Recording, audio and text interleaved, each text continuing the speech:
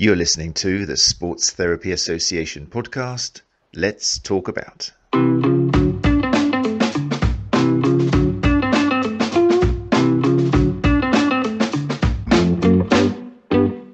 Okay, good evening. How are you doing? It's 8 o'clock in the UK, GMT +1. We'll be talking about that +1 later on, actually. It's very topical for tonight. Welcome to the Sports Therapy Association podcast, live recorded here on YouTube. And because we're doing sleep as the focus for April, we're also going out live to my Run Chat Live Facebook group, because it's a topic that doesn't only affect soft tissue therapists, which is the main audience for this podcast. It affects everybody, and particularly runners, and it's something which I've worked with for quite a long time now with regards to performance and recovery from injury. So if you are joining me from Run Chat Live from the Facebook, then do say hi, and hopefully what we're doing tonight will help you as well. Anyway, so my name is Matt Phillips, in case you're not aware, and I am the creator of Run Chat Live and the host of the Sports Therapy Association podcast, and we are here live. If you do decide to join us live, then you can say comments and I can bring them up on the screen. I'm hoping some people come running into the live lounge now. But if you listen to the podcast, then that's fine as well. If the time doesn't suit you, if 8 o'clock UK time doesn't suit you and you've decided to listen to the podcast instead, then I thank you as well. But if you could be kind enough to leave a rating and a review, then that would be great. It's really important just because it helps us appear higher in the Google search results. And it means that the fantastic guests which we bring you 96 weeks in a row now will reach a larger audience, which is what it's all about. So Gary, founder of the STA, has just joined us in the live lounge, so I can bring his comment up on the screen. And Gary said, "Evening all, I'm going to be rowing my Concept 2 for the duration of the web chat this evening. Other models of rower are available. I'll give a free membership renewal to the member who gets the closest guess for total row distance." There we go. Mr. Gary can't stop giving things out for free. Is going to be giving a free membership renewal to a member who gets the closest distance that he rows in his Concept 2 rower this evening. That's how we roll here on the Sports Therapy Association podcast. Our founder is just doing exercise as he listens. So there you go. Right. So yeah, focus on sleep awareness. We had an amazing episode last week with Jesse Cook, who did a fantastic job. I think I dropped him a little bit in the deep, just saying, I'll tell you what, Jesse, you got 10 minutes to explain sleep. Bit of a nasty question, but he managed it wonderfully and with a passion, which I'm really grateful for. Amazing educator and lots of exciting things happening. So I would recommend that you follow Jesse, particularly on Twitter, seems to be very active. Sleep and Sports. Okay, so Sleep and Sports, as it sounds on Twitter. Lots of exciting things come up, including a new podcast. And really is very valuable if you're interested in the topic of sleep. And last week as well, if you did join us, then you will have met also our speaker for tonight, Dr. Olivia Walsh, who managed to drop in and join us last week and join Jesse. And tonight we've got Dr. Olivia Walsh to ourselves to talk about the topic of sleep trackers. Or wearables, as some of you have asked me and emailed me. Matt, does a sleep tracker wearable? Sorry if it's a stupid question. Not a stupid question at all. And that's what we're going to open up with this evening, is a little bit of terminology. If you're joining us live, then say hi. I'm just going to bring up now Affinity Bodyworks clinical soft tissue therapist, also known in her spare time as Sarah Jones, is here. So Sarah says, "Evening here. I should really create another account." Don't ever change, Sarah, please. I love reading that out. It tickles me every time I see it. So thanks for joining us. Glenn Murphy's here, and Action. Thanks, Glenn, another regular. Claire Walker is coming as well.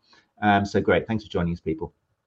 Right, so like I say, we're being streamed live to STA YouTube channel and also to the Run Chat Live Facebook page. But if you can't join us live, then all this is available as a podcast. Just look up the Sports Therapy Association on your favorite podcast app and it'll be there. 96 episodes of free CPD. So I think we're there. Everything seems to be working.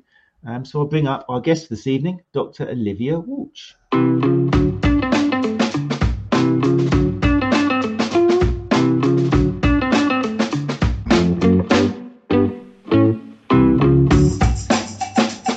Hey, Olivia. Well, hello. How you doing? I'm very well, thank you. Nice to see you. Again, I've already said thank you, but I'm loving your white wall. It fits in really nicely. It looks like we're kind of on either end of the lounge. I've just realised. Yeah, just hanging out next to each other, just talking about sleep. It's great. I'm so glad. And this is you were here last week as well, so thank you for coming back. Right, so we're going to be talking about sleep trackers tonight, which is a passion of yours. Every time Jesse mentioned it last week, he was like very kind of, well, this is really Olivia's bag, but I'm just going to mention it. He seemed very sheepish, as if he was he'd be keeping his mouth closed. So, but the thing which I mentioned last week, which obviously impressed a simpleton like myself, was PhD in applied mathematics. So I'm interested, first of all, how did that come before the interest in sleep, or was it as a result of, or how did that come about? Sleep and maths.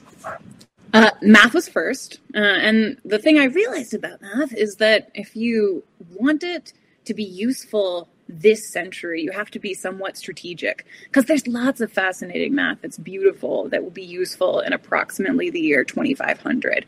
I mean, the same way that prime numbers were very pretty and totally useless for thousands of years before they made up the fundamental backbone of all cybersecurity. But I wanted to be able to reap the benefits of doing math in my lifetime. And one of the cool ways you can apply math is in mathematical biology. And the place I did my PhD had a lot of amazing math biologists who specifically focused on the math of sleep and circadian rhythms. So I fell in it through that, but I've become a true obsessee.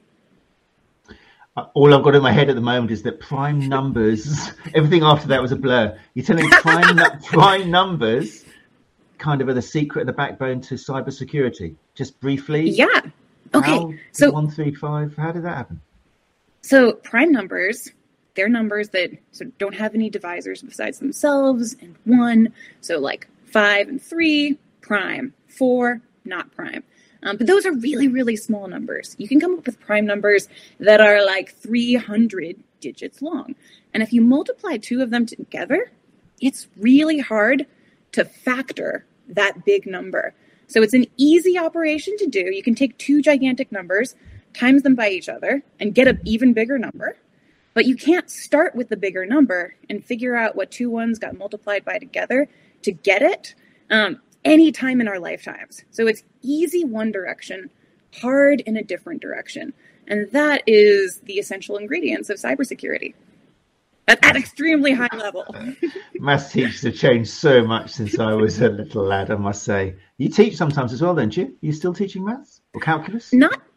Not recently, but definitely in my life. And I've done a lot of getting the kids interested in math style programs. So they usually don't need me. Usually I'm like, oh, you're 17 and you know so much more math than me. How dare you? So we're going to, we mentioned a little bit off air, I did put the title as this as sleep trackers. And honestly, I've had a couple of emails from people and never feel embarrassed.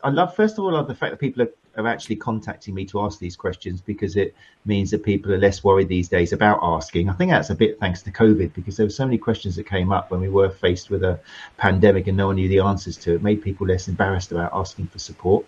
So a few people emailed me going, Matt, sleep trackers, is that the same as sleep wearables? Sorry if it's a stupid question, but it's not at all, is it? Is there a clear line between a sleep tracker and a wearable? I'm going to make it right now, which is that lots of things can track your sleep, but not be a wearable. So for instance, if you put a sensor under your bed and it tracks your motion, well, you're not wearing that. It doesn't move when you move. Similarly, if you put your phone's microphone on and leave it next to you while you sleep, that could do a form of sleep tracking, but you're not wearing it. So we can go ahead and say wearables are a subset of trackers, and they're things you wear. I would say EEG, that's portable, could be one of those, but most likely we're talking about a wristwatch or a ring. Okay, makes sense. There you go. See, so it wasn't a silly question, everyone who emailed, or the 2 people who emailed me about that. So been around for quite a long time. I think these days people are very aware because the big companies have got on board, like Fitbit and Apple Watch and others. But the actual technology in a maybe albeit a simpler form has been around for decades now. When did you first come aware that these things are being used? I mean, I think they go back to the 1950s in the sense of putting something that measures motion on people.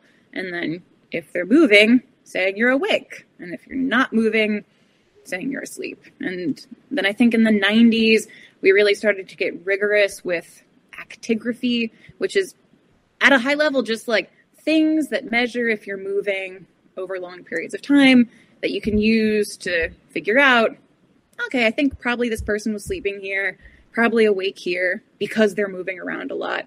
And that's when some of the classic sleep algorithms came into play in the 90s, where they're really just boiling down to, are you moving or not?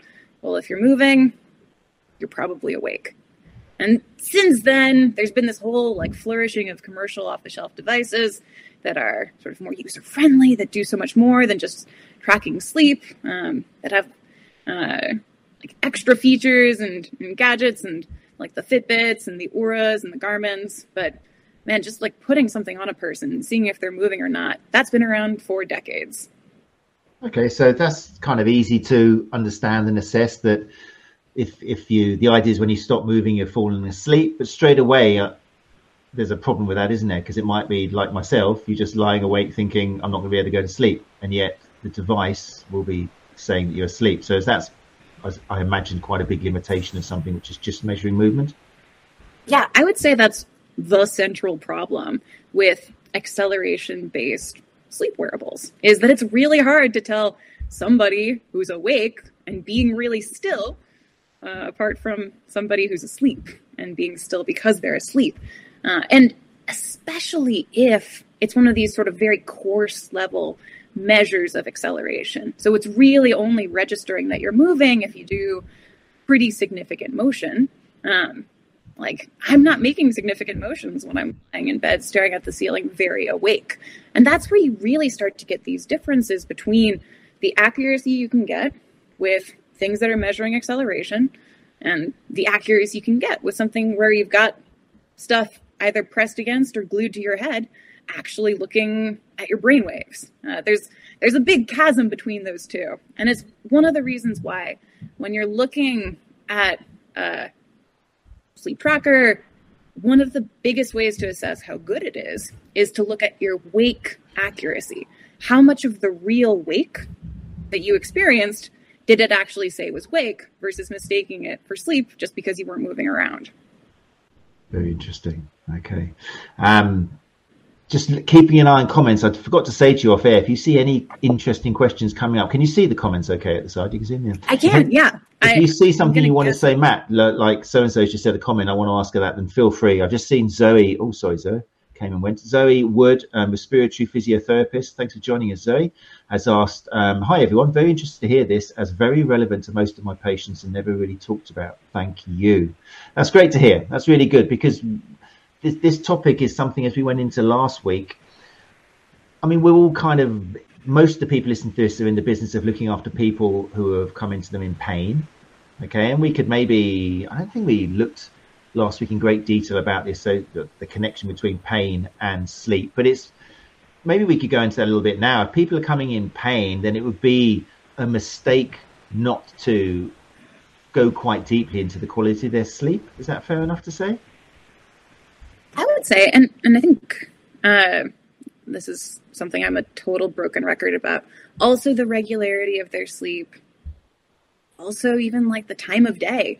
Like there's a time of day effect, I think, in pain perception. So like, yes, there are many close connections. And yes, I think it makes sense to really take a look at both the duration of their sleep, but also its temporal distribution, its regularity. And the fact is, a lot of our patients and clients have already got their hands on something on their wrist, some kind of wearable. So again, if they're coming to us and they're looking to us professionals to help them get over this pain, and not just pain, it might be a performance related issue as well, then it's something we need to go down the road, as I'm sure we'll talk about in a bit, as to whether they're using that trackable device or that wearable in a beneficial way, or maybe it could be actually making things worse.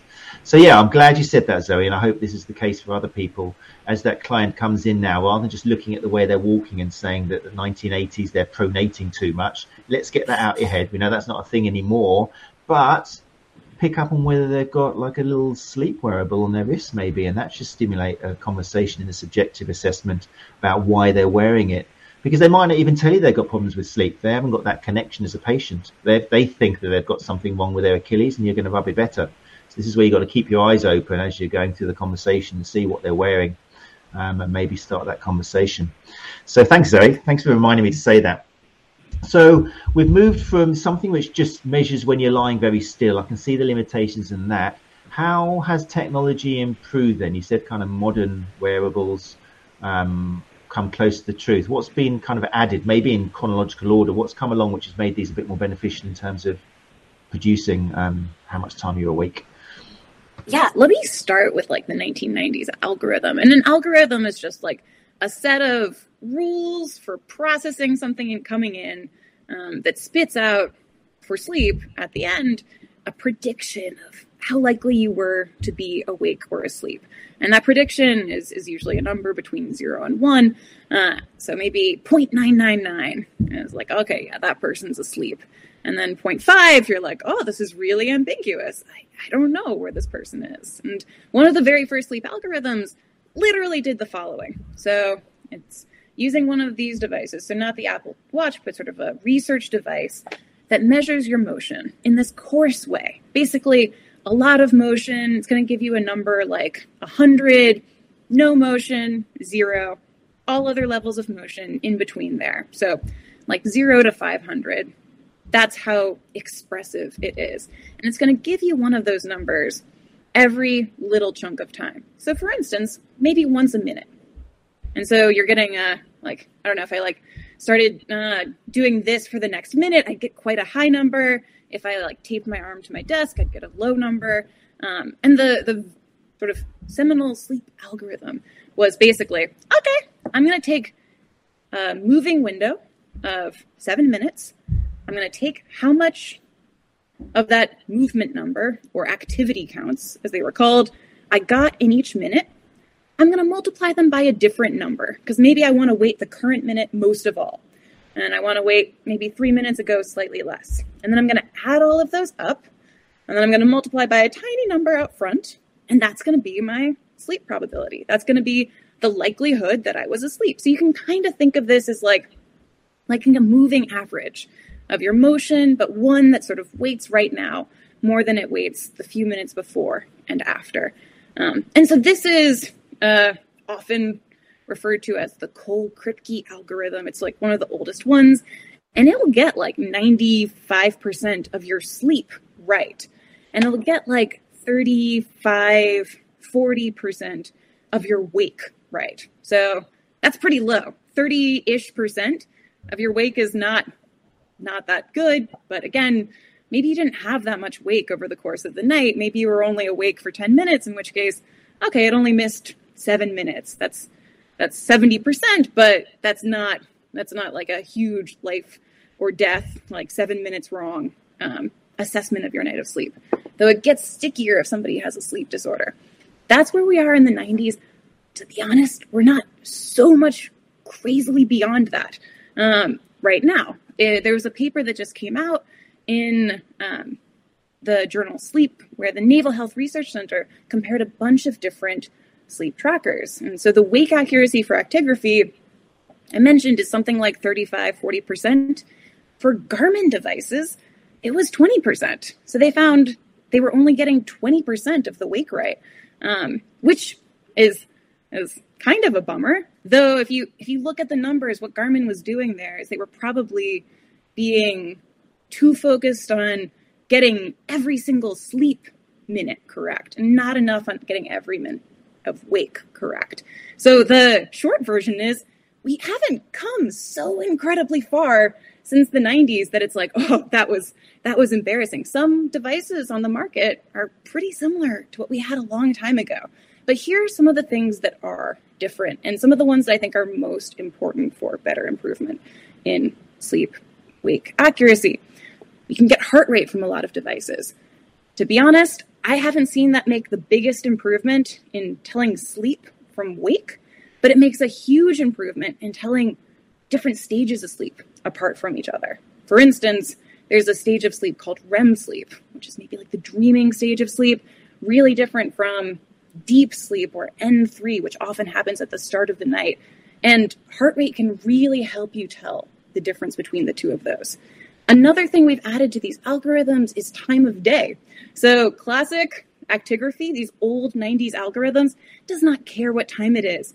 And you can tell that modern wearables do care what time it is because they rarely say you're sleeping in the day. Like, it is very hard for them to pick up a nap. And that's because I don't think they want their users to be unhappy if they were really still and the wearable said, hey, you were taking a nap. So I think they suppress daytime sleep by using time of day. So that's another piece of information that's in these algorithms. So heart rate, time of day, there's other sensors, there's electrodermal activity, there's temperature. I think wearables that are coming out are going to start using those. But the one that I am kind of most excited about is actually going back to raw motion, but not doing this, like, reduce all the motion down to a number between 0 and 500, but rather looking at really, really high sampled acceleration data. So very, very, very subtle motions as opposed to like having to move your arm around a lot. Because in my own work and work from others in the research world, you can start to see things that look suggestive of breathing patterns and breathing rate that could help us start to tell the difference between being really still, but being awake, and being asleep. So that was a really long answer. Recapping very quickly, processed motion is where we started. Heart rate's been added, time of days has been added, and I think unprocessed motion, sort of very, very high density, high resolution acceleration is where we're heading with these wearable devices. That's really interesting to hear that, not just Garmin, but using them as an example. I'm sure they applaud these studies and the conclusions because it allows them to make a more accurate kind of device. But it's interesting to hear that, yeah, by going too kind of fast and furious into the technology and measuring one side of things, in this case, the time you were asleep, and yeah, they've lost some of the other accuracy elsewhere. That's fascinating. And to hear that you think that maybe chucking away the dependency on a lot of these other kind of senses and going back to just raw motion, but looking more concretely at the little intricate movements and things. That's very, very interesting. Very interesting. I love your enthusiasm as well. Anything you say at the moment would sound interesting, to tell you the truth. And this is another reason, people, where you should be coming and joining us live, because if you listen to the audio, I'm sure you're probably picking up on Dr. Olivia's kind of passion and excitement as well. But being in the studio, you can't. You're missing out on an awful lot as well. So thank you. It's really interesting. I'm thinking ahead now to the client who comes in. Depending on what they're wearing, then, without kind of calling out any companies or models, but there could be a lot of difference in the accuracy of the data they're getting through in the morning when they wake up, depending on what they're wearing. Oh, yeah. And to be honest, I think like sleep wake, it's probably pretty good. Like just in the sense of capturing macro properties of their night. For instance, you can have a pretty low wake accuracy, but still not be that wrong with their overall total sleep time, so long as they didn't have a huge chunk of the night that was awake. Case in point, somebody who, again, was only awake 20 minutes of the night, like, you could be 70% wrong there, and in your wake estimation, and you're still talking about an error less than 20 minutes. The thing, though, that I think pretty much the whole field agrees is that if somebody is stressing out because a wearable said their sleep stages, so REM sleep versus deep sleep, like, if they're thinking that they are doing something wrong because of the story from those, they shouldn't. The accuracy is not that good. So you're talking about an accuracy of around like 60% for a lot of the sleep stages, which is certainly better than random guessing, but it's not something to like stay up night worrying about. That, for instance, you think you didn't get a lot of REM sleep last night, because a lot of that could be inaccuracies in the sleep staging algorithm. Yeah, that's really important as well. And that's a conversation that once therapists are a little bit more confident, and hopefully this is helping with that confidence, then they can have that conversation if people are coming in really stressed and are blaming their lack of performance or functioning coordination on what the data said. Even though they actually felt okay in the morning before they looked at what their watch was telling them. That's something which is really worth. The same thing happens with kind of a lot of technical devices and stuff, doesn't it? And and Garmin and stuff talking about your cadence and your foot strike and all these variables come up, and you think you've had a pretty good run and did well, and yet the machine will tell you, no, you didn't. Your cadence was below 180 and it's supposed to be 180. And you think, oh, that was a terrible run, and it ruins your week. And maybe you lose the race because of that. So, yeah, big conversation, which you talked about last week as well, didn't you? Not if you wake up and you feel like you've had a great night's sleep and you feel a bounce in your stride, then you're suggesting you should probably go more with that than what the device has told you.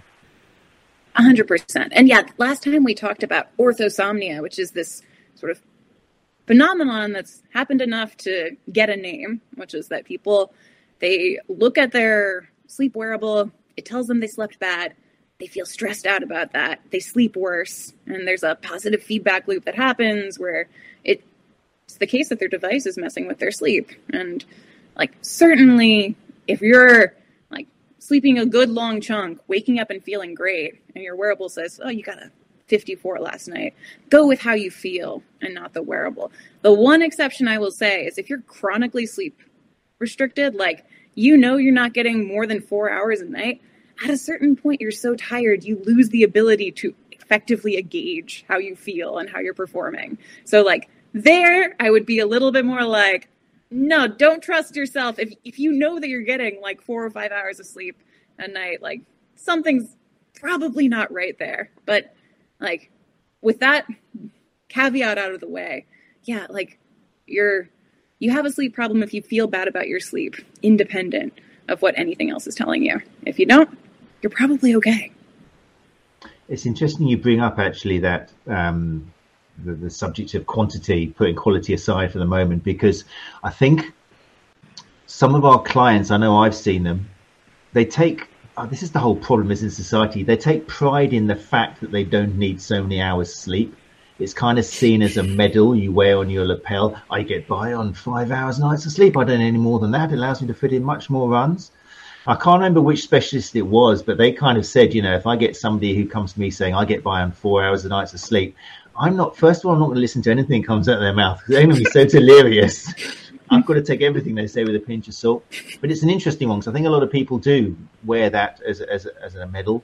And it was interesting to read that often people will quote, I think the two I've seen that are probably the most obvious is Margaret Thatcher, who was a prime minister at Ireland, in case you're not familiar, I'm sure you are. And also Ronald Reagan. They were both kind of proud in their time of getting by with just 4 or 5 hours sleep a night.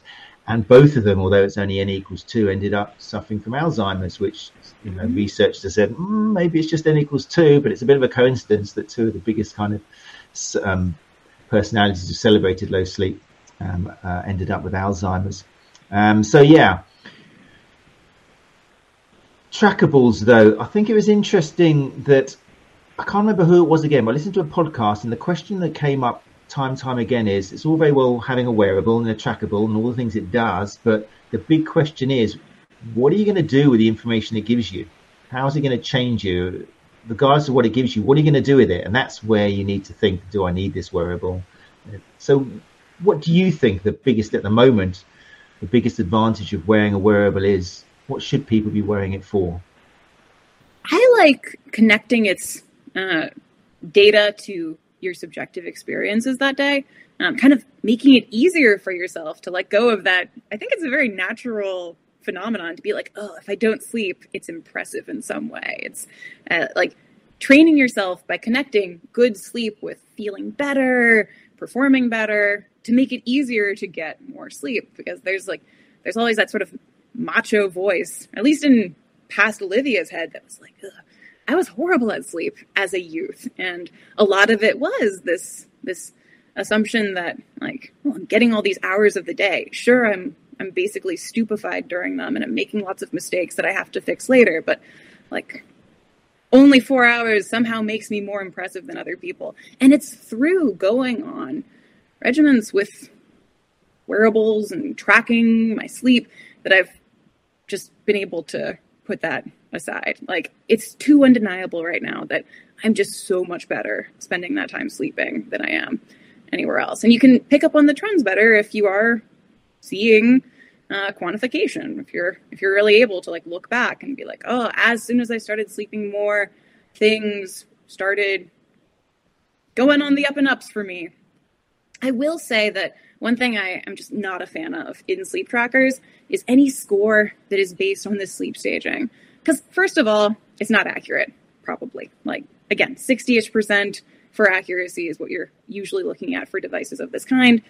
Like, secondly, what are you going to do that night? Like, get into bed and pull up your like comforter and be like, I'm going to REM sleep so hard. Like, you can't do that. You can't like kick yourself into REM sleep through like pure force of will. And probably your brain knows what it wants to do, what stages it needs based on like the state you are getting into bed. And so I would say like that is not a useful thing for sleep trackers. And then the last thing, and this is where I bring in my conflict of interest, which is that I'm also CEO of a startup that's focused on body clock and circadian rhythms. Like, man, I love sleep trackers for looking at my sleep regularity. So how consistent am I in going to bed at the same time every night? Because you can really quickly visualize those from data collected by these kind of devices. And I think that is such a critical part of sleep health. I'm biased, but I can back it up. I got personal experience and other research that shows that sleep regularity, which you can help train yourself through these devices, is a key component of feeling good through sleep. That's good. Yeah, that's interesting. So using the wearable as a positive, tangible way of seeing that if you do improve quantity, or if you can measure some kind of increase in quality, then you do actually feel better for it. If you can correlate the two together and see that there's a causation there. That's interesting. That's good. I like that.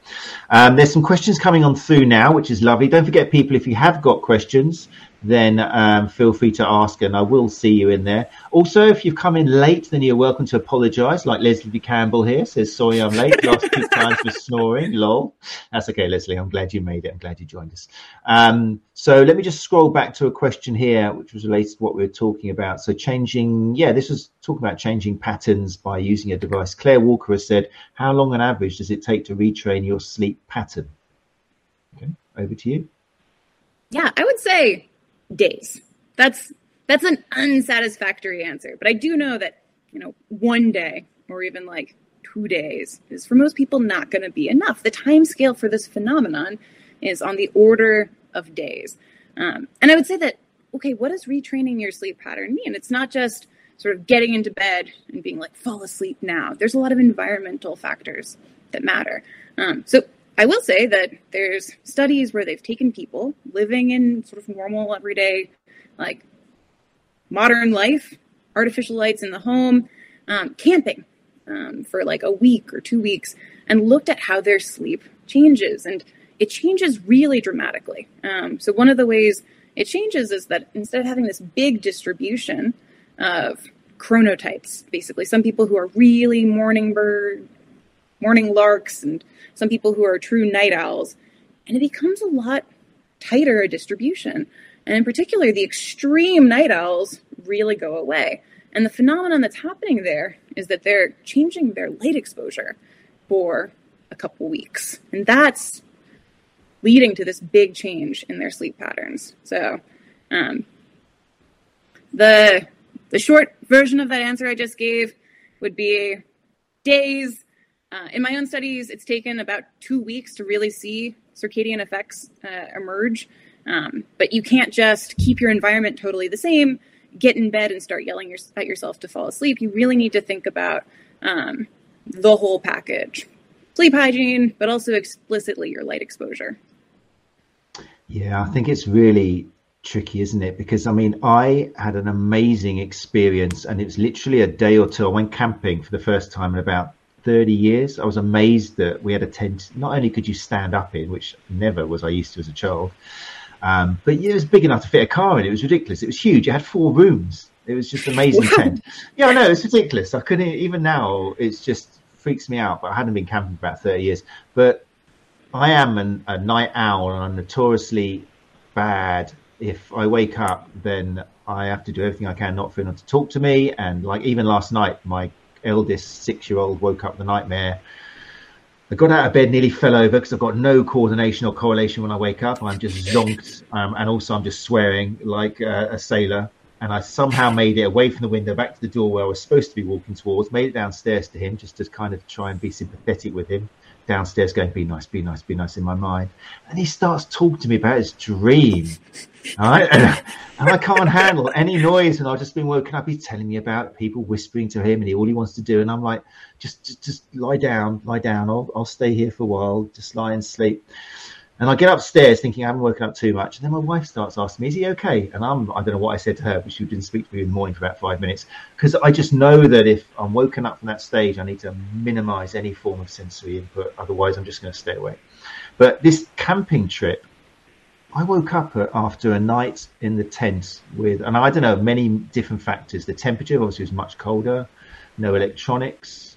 I didn't eat before bed because I had no fridge to get anything out of.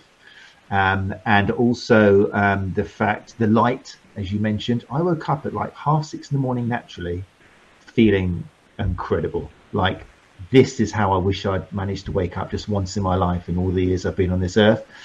And that was the same for every night we were camping. I couldn't believe it. I got home and I tore all my electrical equipment out from next to my bed and thought, this is it. I'm going to try and make it as much as possible as if I was sleeping in a tent.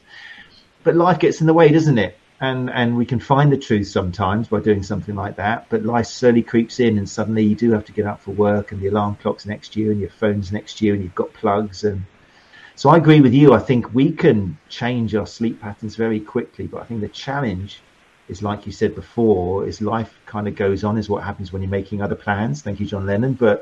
And it's that, isn't it? It's making those little changes bit by bit so you can keep those changes that your body wants to make without reverting. It's like unfortunate that it's harder for some people than others because there's massive inter-individual differences in light exposure sensitivity. So a way you can measure light sensitivity is you bring people into the lab and you look at how their body produces melatonin under different lighting conditions. So melatonin is your body's signal that it's night, and it goes up and it comes down again over the course of the night. And you want more melatonin. It's like a tumor suppressant. It also sends a really strong signal that it's night when you have more of it. But light suppresses it. So light just takes a signal and it squishes it downward. But there's a 50-fold difference across individuals in how much light it takes to squish their melatonin by half. For some people, honestly, it's not that different from your phone. For other people, the room lights can be on and their melatonin is still trucking. And so we really think one of the factors that can make a person be a night owl is that just a little bit of light is enough to really suppress their melatonin, make it so they don't feel tired, make it so they stay up later because they're not tired, so they get more light, so it delays their melatonin even more and creates this positive feedback loop, none of which would be a problem if all we were doing was sitting by campfires. So this is just a way of saying that, like, if you feel like you're struggling with this, maybe it's your light sensitivity. Maybe you're somebody who's getting way more thrown off by light from a phone than the person you live with, for instance. It kind of shows, and I think we touched on it last week, that if someone is wearing a wearable, then it does open up a nice conversation. It shows they're interested in it, which is great. And it opens the door to maybe looking for some of the more lower hanging fruit, like lights, exposure, both at night time and in the morning, their diet, caffeine, and all the kind of things which somebody might not have been considering before. There was somebody who was listening last week who actually told me, I won't say their name to protect their innocence, but they said, that was amazing. I struggle with waking up at night time, and it was only after listening last week I realized that I go to sleep with my curtains open because I like the light coming through in the morning. But the trouble is, with the light changing and coming through at 4 or 5 o'clock in the morning, they hadn't made that connection, that's what's waking them up. If they want to sleep longer and get that kind of 8 hours, then just close your curtain and find some other way of exposing yourself in the morning gradually to light. So people don't realize, do they, these low-hanging fruits of how to improve their quality of sleep quite significantly just by looking at the simple things. But at least if they're wearing that wearable, it shows that they're open to that conversation. Yeah? Yeah, good connection back to wearables. Excellent segue. Let's have another question here. We've got Zoe Wood has said, let me bring this up for people who are watching it live. It's on the screen. Would you say breathing patterns / quality of breathing has an effect on quality of sleep? Good question. Would people often look at O2 saturation on their monitor and link with quality of sleep? Yeah, that's a great question. And it's also one of the bounds of what I know about. So I will say that, yeah, absolutely, breathing has an effect on quality of sleep. I mean, look at sleep apnea, right? Like, that's a breathing problem that seriously disrupts your sleep. And it's these desaturations that are the hallmark of it. And I think, so yes, it does have an effect on quality of sleep. Would people often look at O2 saturation? I don't know, because if you are looking at that, like, are you doing it because you have apnea? In which case, like you probably should seek treatment for sleep apnea, which is this like medical condition. And in terms of people who are not they're not apnea patients, they don't have apnea looking at O2 saturation. There could be some cool stuff there, but I don't know about it. There you go, Zay. If you've got a follow up to that question, obviously come back with some more. But yeah, great question. That goes back. I was thinking as well what you said originally about let's look in more detail about how people are moving and the little ways they're moving, by seeing if we can work out, whether that connects to whether they're sleeping, the kind of movements in the body. So yeah, good question. That was just Leslie apologising for being late. Oh, Brian Huckley as well has said sorry for lateness. Are you impressed the way I've got people to say sorry if they've come in late? That's real teacher quality. That is. It's okay, Brian. Just go and sit down at the back, and you know what to do. Okay, just turn around for the first. Did he bring a note? Oh, the shame of it. Right. Okay. So moving back to wearables then. So devices have improved. You've mentioned that they're looking into more kind of giving more feedback to the body, like heart rate, and also the light as well. Some of them are measuring light exposure as well.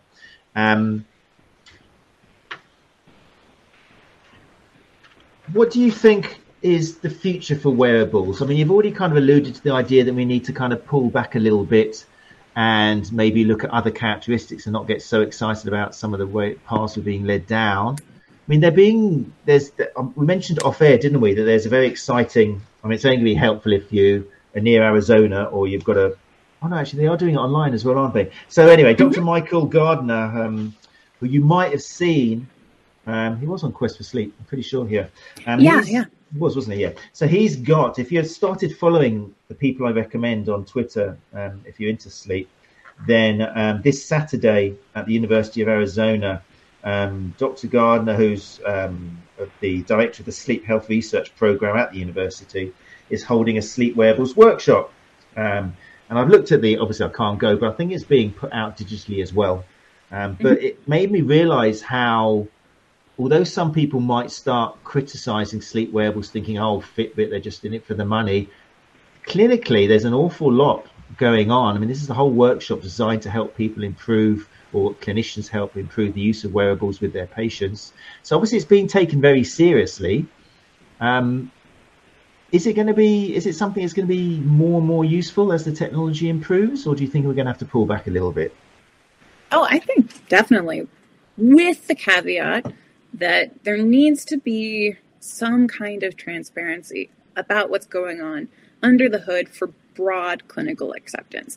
And what I mean by this is, if I'm a corporation making Olivia watch, and everyone's buying Olivia watch, and maybe even some scientists do a validation study, and they're like, oh, Olivia watch has a 95% sleep accuracy, 50% wake accuracy. So pretty standard, like pretty solid to good.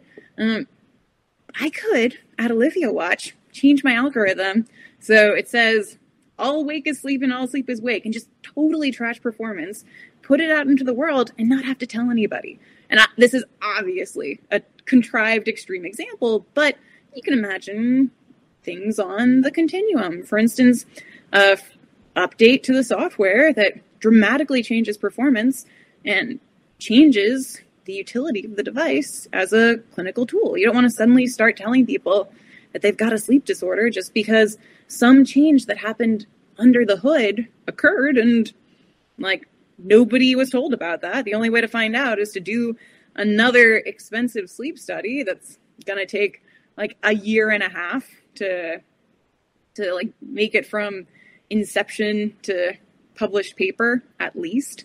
So that's the risk with bringing these things into the clinic and starting to make diagnoses from them, is that if they're black box, if the manufacturers don't have to tell us what's happening in them, then there could be wild swings in performance that hurt their ability to accurately distinguish sleep from wake, or make it so that, for instance, if my algorithm, when it sees a weird sleeper, just like says, okay, this person, like, I don't want to give them unreasonable numbers because this is so weird, I'm going to smooth it over so they get sort of generic, like normal night of sleep. Like these devices, if the algorithms are doing stuff like that under the hood, could make it so like they're actively obscuring the presence of sleep disorders. And all of this is to say that there has to be some level of transparency to make it so that clinicians can use these things in the clinic with confidence. What are I noticed the people I do follow are, very high up in well, at least I see them talking a lot about it, but how closely do they work with these companies? They seem to be. There's a lot of people on Twitter who looks like they've been kind of helping the brands develop their stuff. Are there barriers to it, or have the researchers, scientists managed to find a way of working with these companies and find a middle ground? Or is the middle ground not good enough? I think it depends on the kind of research you're doing. And so, for instance, I've been involved with studies that have given out like thousands of Fitbits to people. And they're really looking at sort of macroscopic patterns. They're not trying to diagnose sleep disorders based on what the Fitbit says. They're just looking for general trends, like maybe like how does working a night shift affect your sleep? How does having disrupted sleep affect your depression? And I think in studies like that, there's a really good case to be made that, like, yeah, you can absolutely use these consumer wearables because, like, maybe they're sort of systematically weird in some way, but they're doing that across the board. Where I think there's not been as much penetration has been in getting these things onto people's wrists, having them go into the clinic, having a clinician look at the data from that wearable and say, oh, okay, based on this, I think XYZ is going on with you. And there are definitely companies working to try and address that. But the thing that, at the very least, I still see as a sticking point for most of them is this level of openness, is this level of, okay, like, what's your model doing? Because as we start to take machine learning and statistical models into the health space, like, you just gotta, like sort of be paranoid. They've got a lot of moving pieces. They're kind of like these, like clouds of like whiz bangs and knobs connected together. Just imagine a really complicated thing, and they can have unexpected behavior. Like when I started at the very beginning of this, describing ye olde sleep algorithm, where you're just taking activity counts in each minute, and you're basically averaging, and then deciding if it was above or below a threshold to decide if it's sleep versus wake. A beautiful thing about that is that we understand it. We understand how it's going to respond to all the inputs we give it, because we can just literally write it down on one line. This is how you decide sleep versus wake with this device. And that's not true of these other models that people are building. And as a result, if you can't concisely describe something, you can't make sure you know all of the behaviors it's going to show. And so the solution, I think, for this is something kind of like a drug facts that you get on like a little bottle of medicine. And this is not my idea. This was researchers at Duke, but I love it. So I'm going to talk about it, which is basically saying, like, hey, here's how our model performs. Sometimes it might be inaccurate. On average, it's this amount accurate. And if they change the back end, if they change the way it works under the hood, having to update their sort of drug facts equivalent, the model facts, with how the latest version of the algorithm is working, so that people who are using it don't have to worry about the rug being pulled out from underneath them. Very interesting, very proactive. Yeah, it's something which I'm always very interested in, because that's the problem, isn't it? What's happening on the research, what's happening on the shop floor. That's where I see sports therapists and massage therapists and anybody who's seeing regular patients could play such an important part. in educating, because these people are coming into you, and if they're wearing it, then that's when the conversation can happen, and that's where hopefully if you listen to what we've done so far on this Sleep Awareness Month, then you can start asking these questions and feeding back to us, what you find, because it is all about communication, isn't it, with the person on the street and seeing how they're using these devices, how it's helping. With that in mind, it's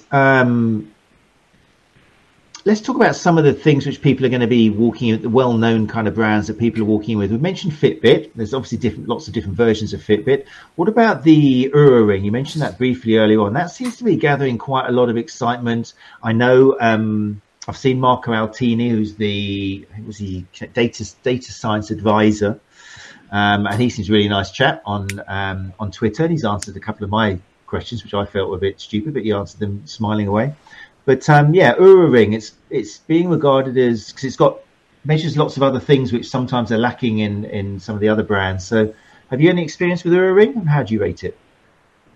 I like it, and I especially like their openness. If you go to their API, they actually tell you what's going into their sleep score, which is great, because if you're getting a number, and you're deciding if you feel good or bad based on that number, you should know what they put into it and how much they're weighting different components of your night of sleep, like, for instance, duration versus interruptions.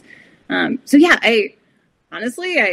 don't off the top of my head remember what the validation studies for Oura look like in terms of wake accuracy, but I remember them being pretty good, and I am pro that device. I also, as an Oura owner, I do like how it's really easy to keep it on.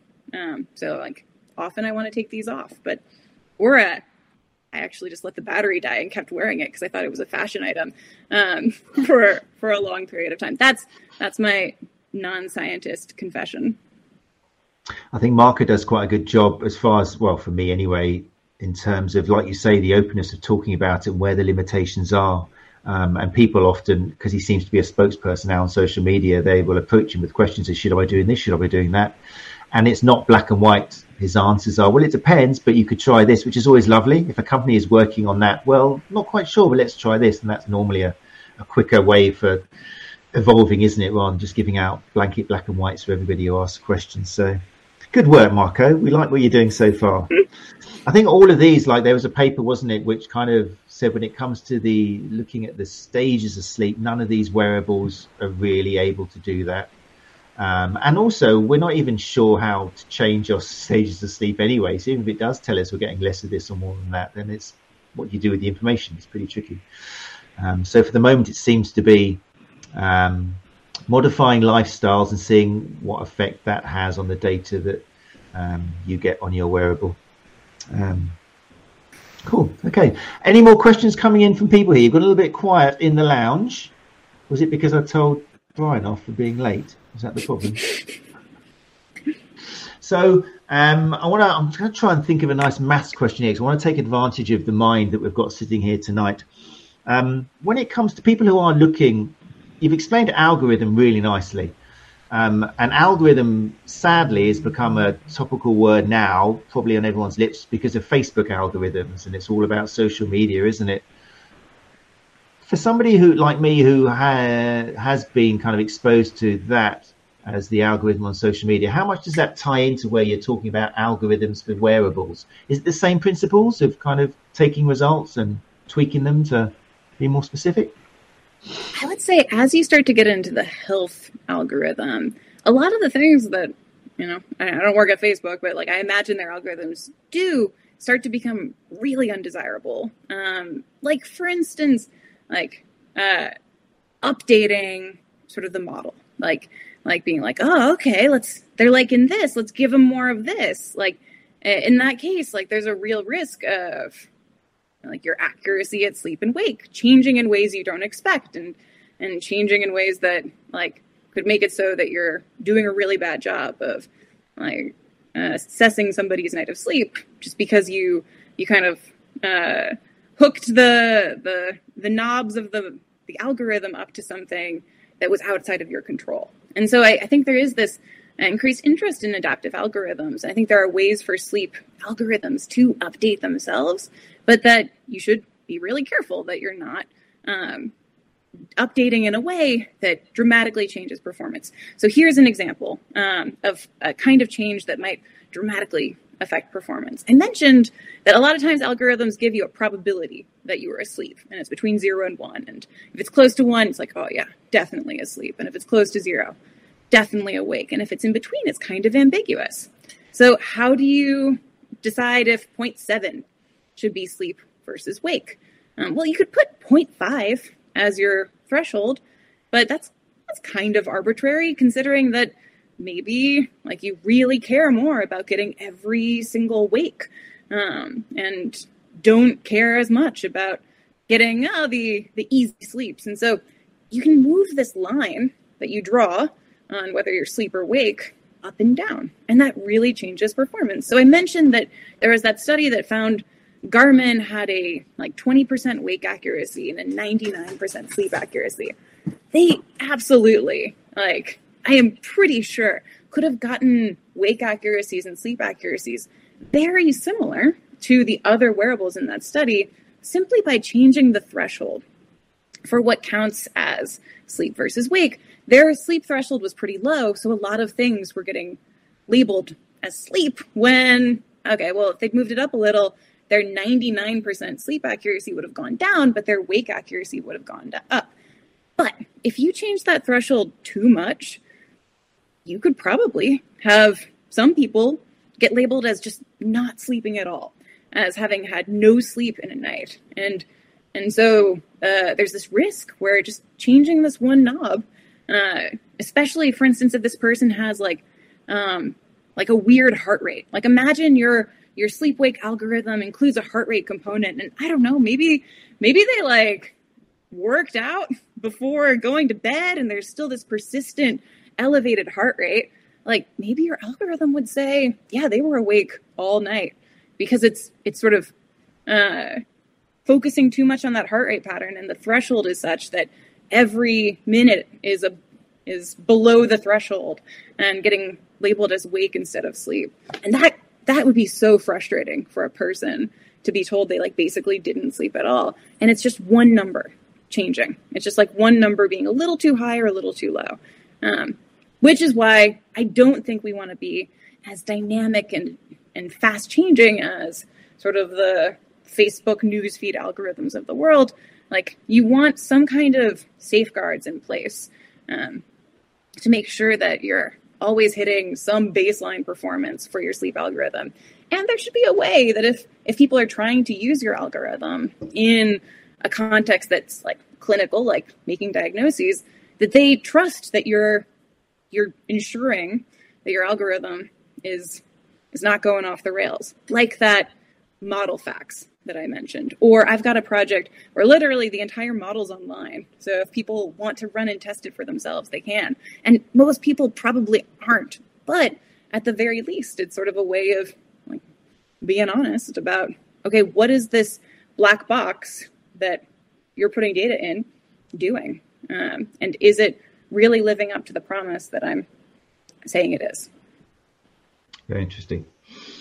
Okay, it's coming towards 9 o'clock now. So what I'd like to finish off with, if possible, is let's imagine somebody is wearing a wearable and they haven't really gone into as much thought about, how could I make this better for me? Or what are some of the things I should stop relying on it for? What would be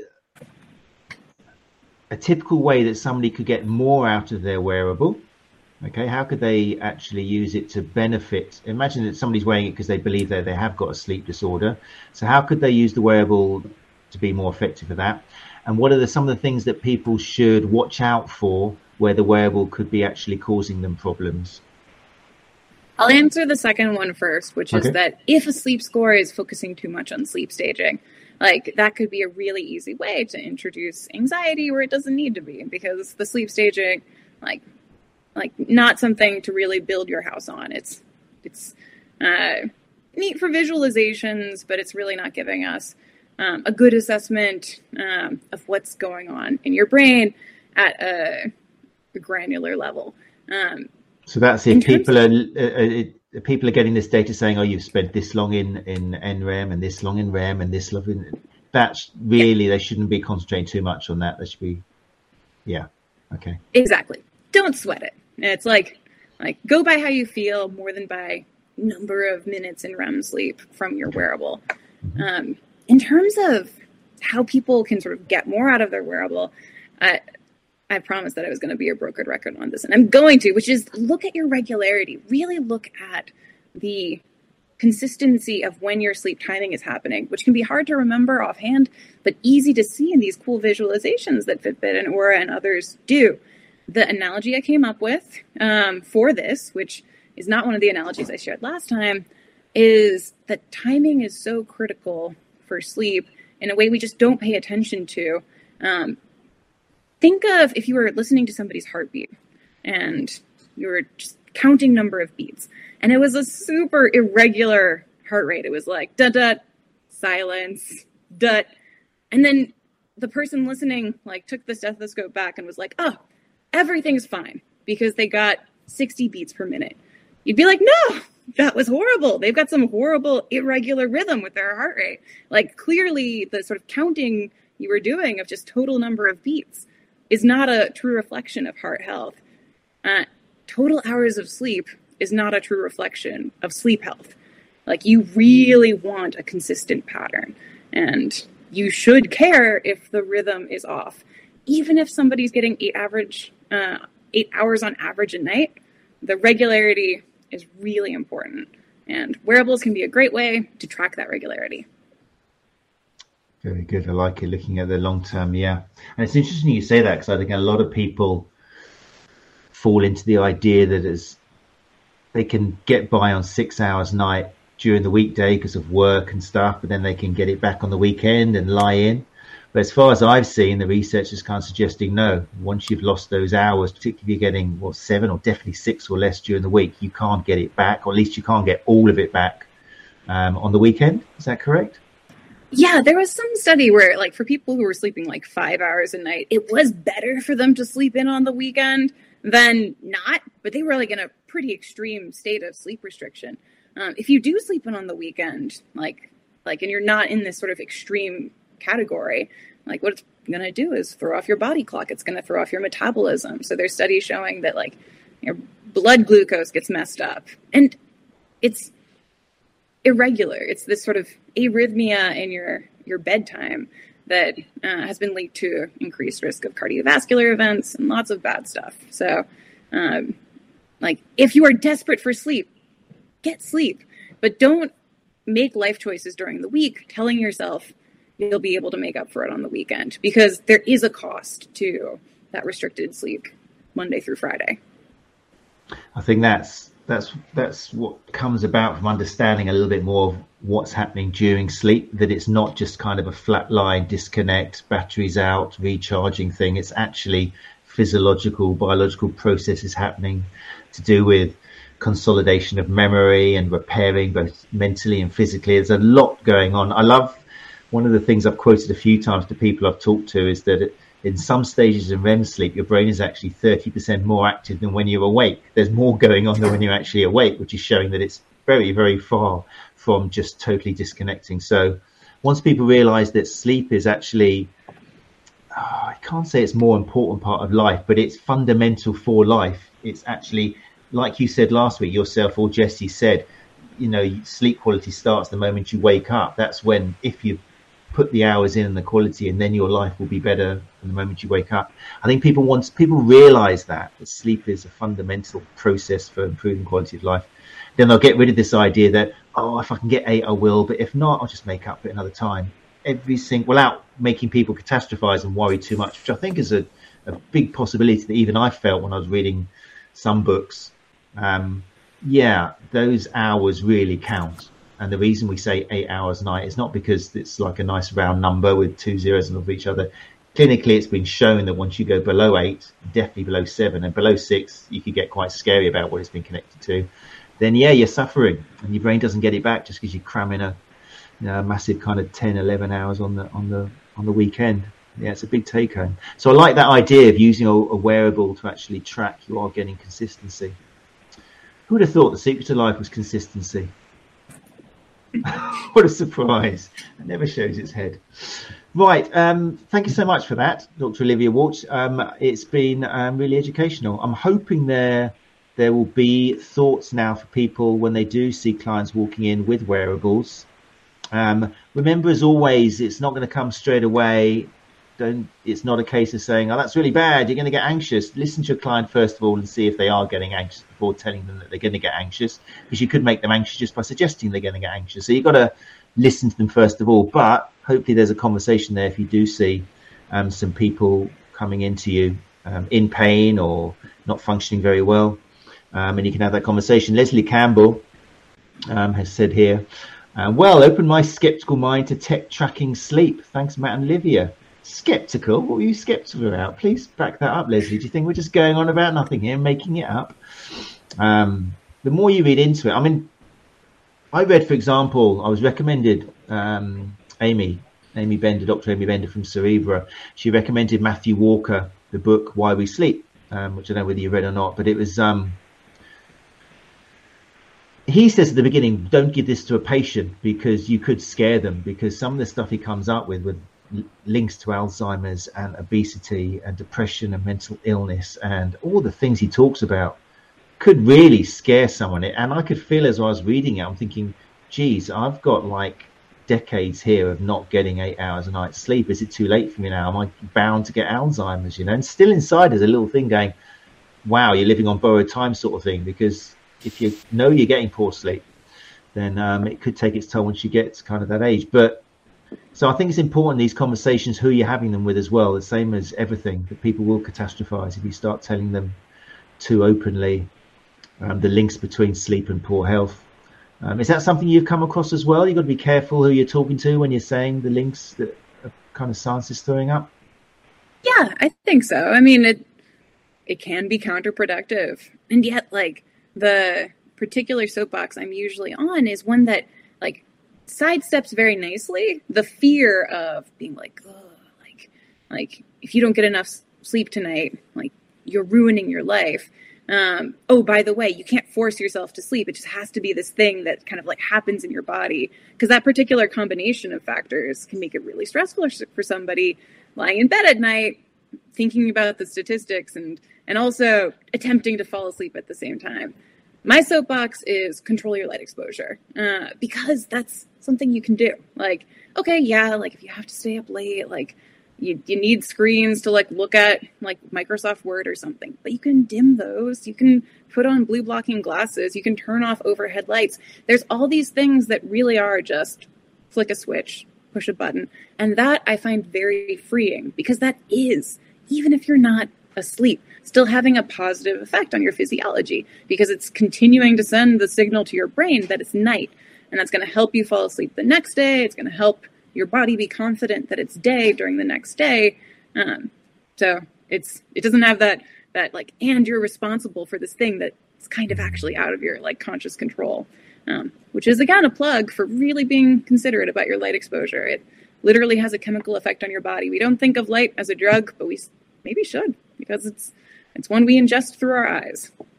That's really good. Yeah. And like you say, it's a positive thing, because it is so easy to change, whether it's not just dim lights at night, but also your exposure in the morning. And especially if people are suffering from severer kind of sleep disorders, then you can start looking at them, different types of glasses, whether it's kind of blocking out that blue light or getting extra exposure to the bright light in the daytime. Yeah. Great one, Olivia. Thank you so much. Just before I forget then, Andy Glover has said, reckon you rode 10,000 meters this evening, Gary. So remember, Gary, you said when we started, whoever could guess how many meters you'd managed, then they'd be getting a free membership renewal, I think he said. So there we go. If you still, we'll keep this open. If you, I don't know how long for, maybe, Gary, keep it open for a week in case people listen to the podcast.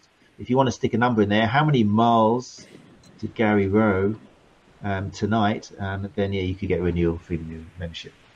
Right, thank you so much. I'm going to shut the lounge down now, but Olivia, please don't click in the thing or disappear, so I can thank you personally in a second. Thanks, Claire. Lovely chat, says Claire. Thanks, guys. Very much appreciated. Gary Benson says great chat. Thanks, people who join us live.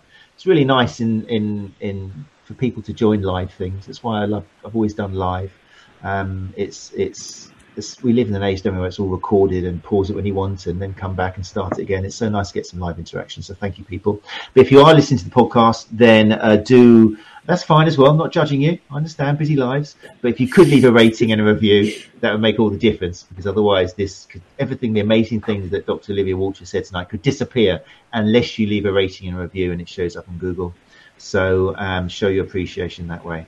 Right, we will be back next week continuing our sleep awareness month here on the Sports Therapy Association podcast.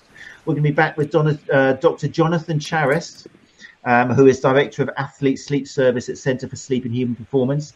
And that episode is going to be on sleep injury and performance. So I've heard from many people that this is the man who you want to listen to with regards to linking sleep with performance. So we're going to be talking about that. Obviously, a lot of people listening to the podcast work with athletes of all different levels. So next week is going to be a great one to hear the links between sleep with injury and performance with Dr. Jonathan Charest.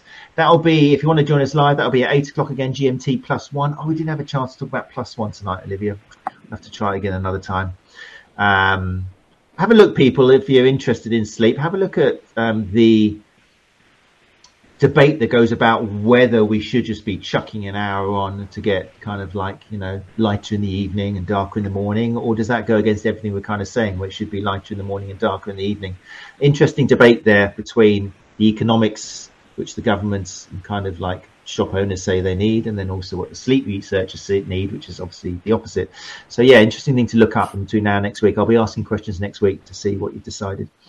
But for now, that's it. Thanks again to our guest, Dr. Olivia Walcher, and we'll see you next Tuesday at 8 o'clock.